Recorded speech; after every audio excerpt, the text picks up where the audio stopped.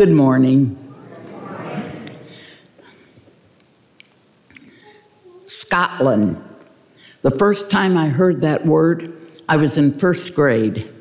We were given cards with our names printed on them. I had never seen my name in print before, but I thought my name was Patsy, or Potsy, as my dad said. So when I saw this long name, Patricia McFarlane, and I noticed others in my class with shorter names, Joan Hyde, Mary Smith, I tried to get Susie Klein to trade name cards with me. She refused. However, in high school, we were the best of friends. She now is a retired Dominican nun living in Florida, and she's still Susie Klein. The day I received that long Patricia McFarlane name card, I went home and complained to my parents. Why do I have to have such a long name?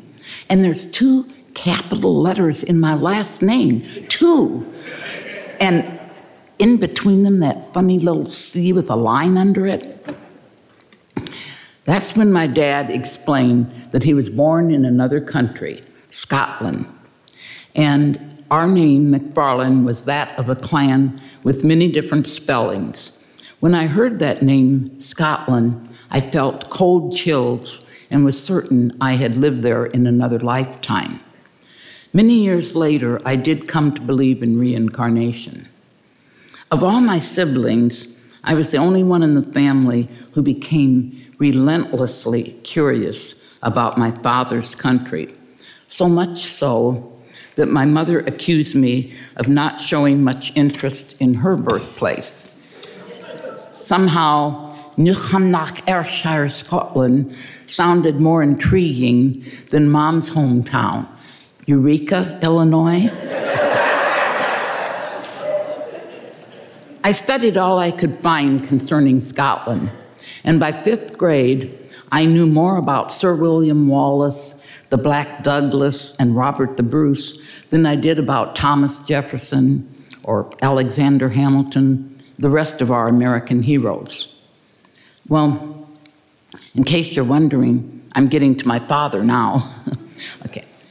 He did not speak much about the old country, but I did learn that at the age of 19, he tried to start a union in the coal mines in Cumnock.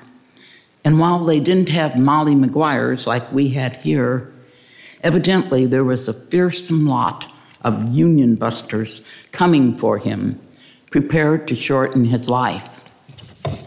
So he needed to leave his country in a hurry. No time to wait for the next ship to America. The first one departing was to Canada.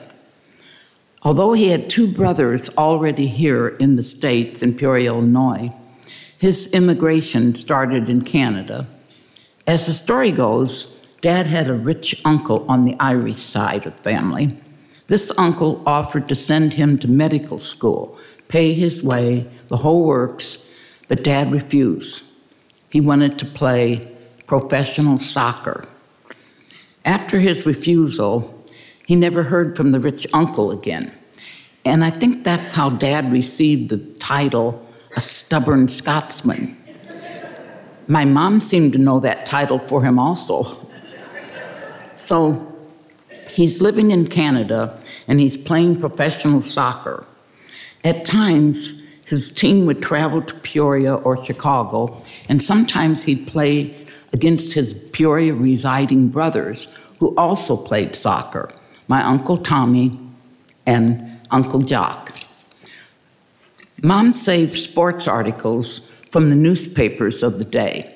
Many of the headlines read, McFarlane Brothers in Donnybrook - again. That Donnybrook is a bit of a scramble or fight. Nationalism wasn't mentioned, but was certainly practiced. The Brits against everyone else. After one of the Peoria games, Dad decided to remain here. That's the illegal part. He's living in Peoria, married and starting a family, quite often it seems, as we eventually added up to 9 kids. Dad worked for many years at Caterpillar. When Cat went on strike, and it often did, he became creative in order to feed his growing family. It seemed he could do just about anything. Once he built a frog pen in our backyard at our home in Peoria Heights. He planned on raising frogs and tried to convince people what a delicious delicacy frog legs were. That was a brief career. And saying the French liked frog legs was not helpful. During another strike, when it was close to the Christmas season and looked like a bleak Christmas ahead, Dad began carving wood carving toys. That's it. He'd stay up half the night creating and carving. I guess he finally ran out of wood to carve because he began to take some of the old toys, especially the boys' things, and repaint them. They looked as good as new, and maybe that was his idea of regifting. That year, we had the biggest, most memorable Christmas of any year. I remember my oldest brother, Jimmy, got to distribute the presents from under the tree. Everything was gift wrapped that the kids would give each other, some things with skimpy tissue paper and a stringy ribbon, some things wrapped in the comic pages from the newspaper. After every gift was handed out, or so we thought, we noticed a plain brown bag just sitting there. Jimmy picked it up, held it rather daintily, and said, "What's this?" Well, my younger brother, Johnny, was known to be rather laid back, actually lazy. He yawned and said, "Oh, that's some socks for the girls. Give them to them and let them fight over them." With our size family, we didn't have doctor appointments. The doctor came to our house. Conveniently, we all got the childhood diseases at the same time. Measles, mumps, chickenpox, the disease of the month. It was convenient for the doctor, not my parents. Dad had some medical skills and had a remedy for everything. Once, when one of my brothers acquired a broken finger, Dad made him a splint using a popsicle stick. No need to call the doctor. Whenever Mom had a new baby, no, he didn't deliver the babies. Okay, but when Mom had a new baby, she stayed in the hospital for 2 weeks. They stayed that long in those days. She thought of it as a vacation, and we, the kids, were separately distributed among friends or relatives. We also thought of it as our vacation. I always loved staying at my Aunt Belle and Uncle Jock's. Not only were they both born in Scotland, so were 2 of their children. I could never understand anyone in their household. My aunt would ask, "Do you want a tea?" And I'd say, "Huh?" She'd repeat it, and I'd say, "Huh?" Finally, she'd say, "What's the matter, Patsy? Are you deaf?" And I'd say, "Huh." But I loved staying there, and for 2 weeks afterwards, I'd talk just like them. My parents weren't happy about that. Come to find out, it wasn't the accent that bothered them. Everyone in my aunt and uncle's family cussed. All the time. Just the usual hell and damns and the bloody this and bloody that's. Many years later, my Aunt Belle took a job as a house mother for a Bradley fraternity. Evidently, she was no longer cussing because all those frat boys watched their language in front of sweet little Granny Belle, as they called it. When World War II began in Europe and Great Britain was being attacked by Germany, I recall how exciting it seemed when Dad received a phone call from his mother in the old country. But I was sad to realize she had called to tell him England and Scotland were under attack. I'm not certain if the Blitzkrieg, which began in 1939, had begun yet, but my memory was that it was the first time I ever saw my father quietly crying. He also quit referring to one of his friends on the soccer team as, you bloody Englishman. I thought Bloody was his first name. It seemed so colorful. While we're living a noisy life in Peoria Heights, Dad began giving talks for the Catholic Church. Did I tell you we were Catholic? His talks were for a group called the Te Deum Forum. Te Deum means of God. And he worked hard to get his speeches just right and trying to lose his Scottish accent.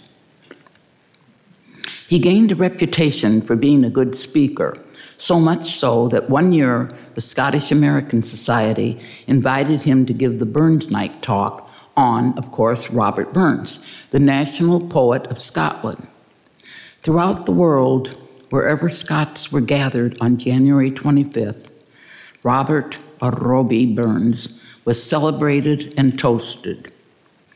In Peoria, it was an annual dinner with Scottish dancing, bagpipes, a different speaker every year, and of course, haggis. If you don't know what that is, you're lucky. I'm going to tell you, though. Okay. Picture eating something that kind of looks and tastes like oatmeal, but spices, cooked in the belly of a sheep. Doesn't that sound delicious?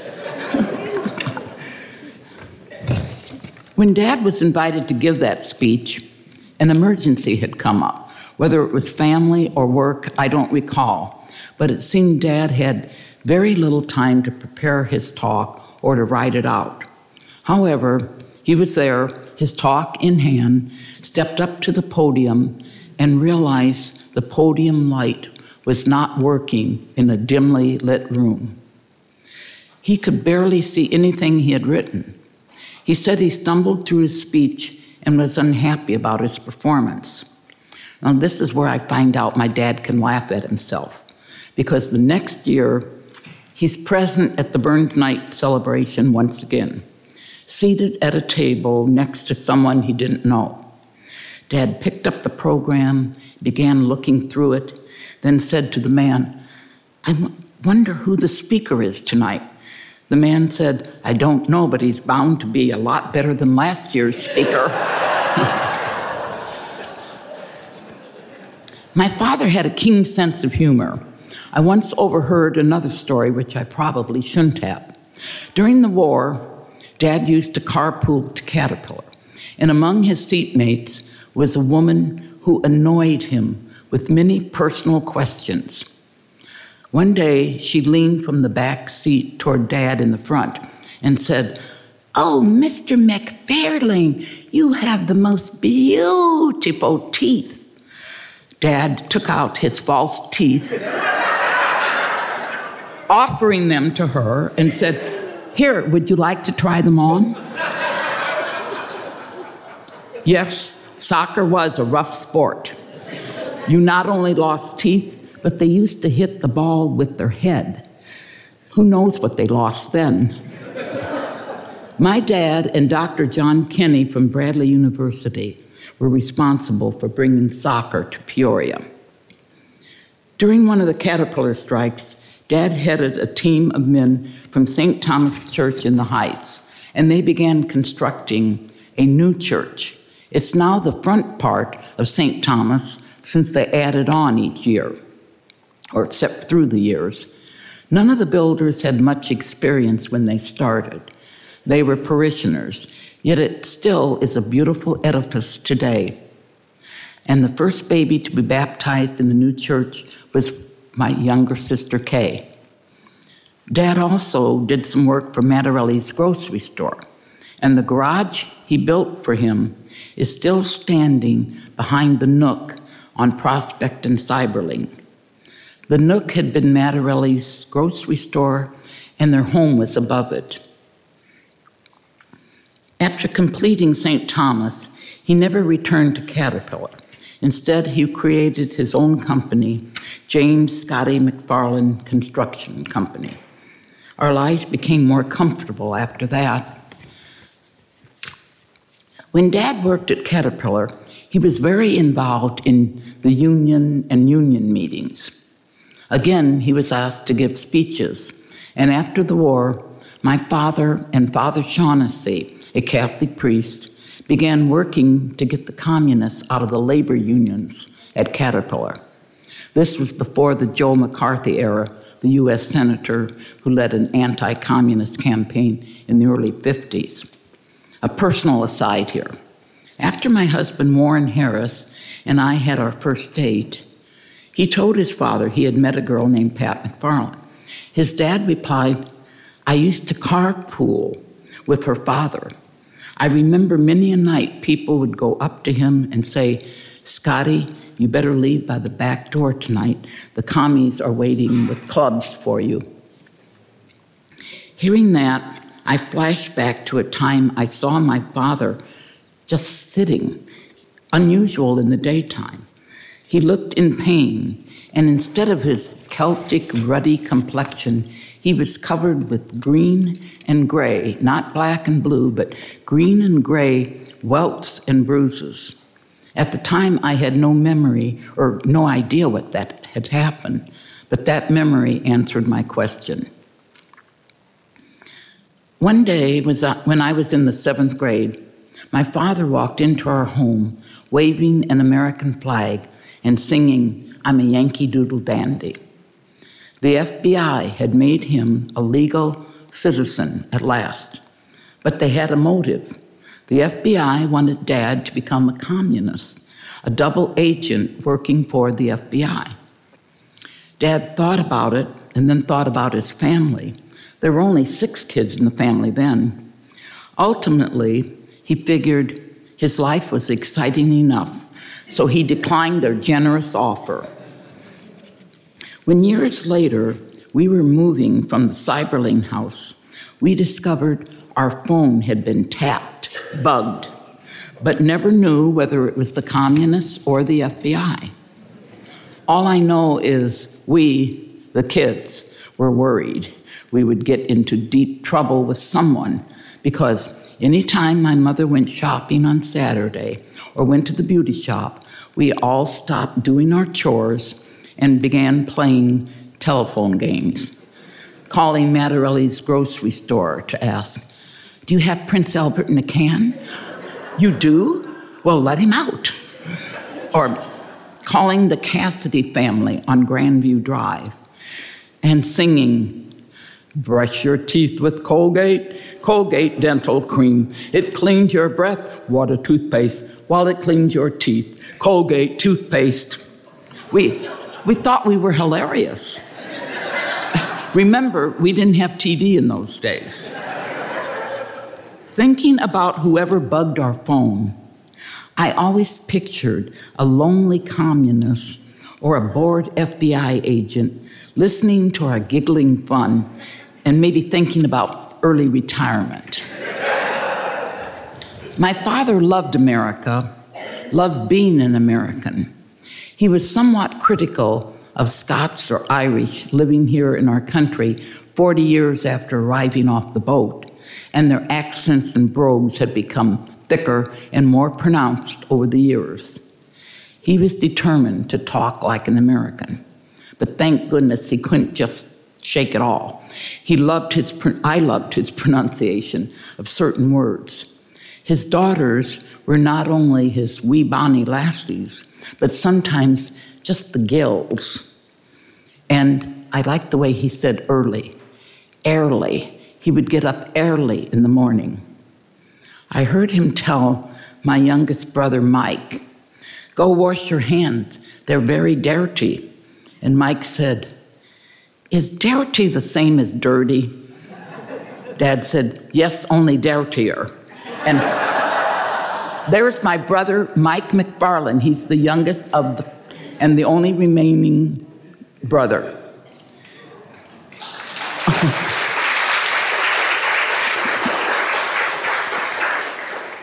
Didn't expect that, did you, Mike? After the war, the same war, not World War I, 2 of my dad's cousins came over for a visit. They sang in the pubs throughout Great Britain and were on an American tour. Some of their songs were still war-related.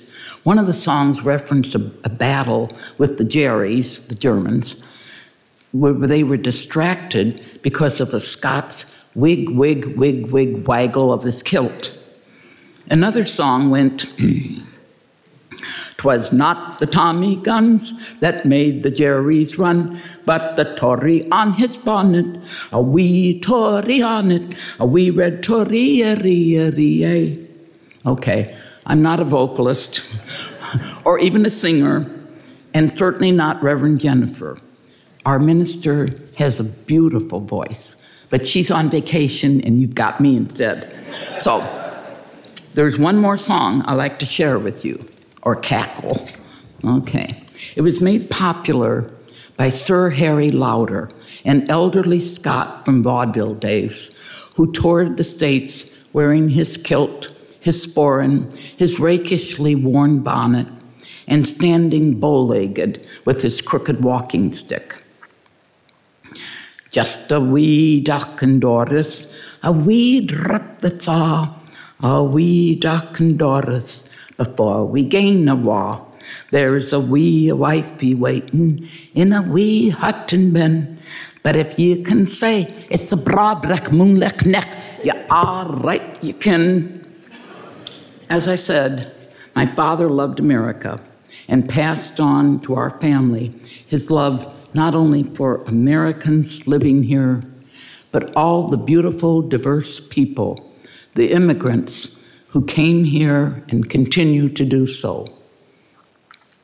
Dad didn't have the Ellis Island experience and the entry under Lady Liberty, but I think he would appreciate these stanzas from Emma Lazarus' sonnet inscribed on the base of the Statue of Liberty.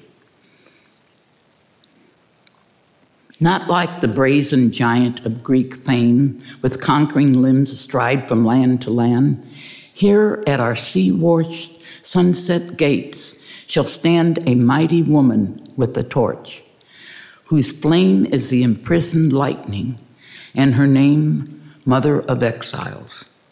From her beacon hand glows worldwide welcome. Her mild eyes command the air-bridge harbor that Twin Cities frame. Keep ancient lands your storied pomp, cries she with silent lips. Give me your tired, your poor, your huddled masses yearning to breathe free, the wretched refuge of our teeming shore. Send these, the homeless, tempest-tossed to me. I lift my lamp beside the golden door. We have chosen as a nation to be a blessing to the world. May it always be so.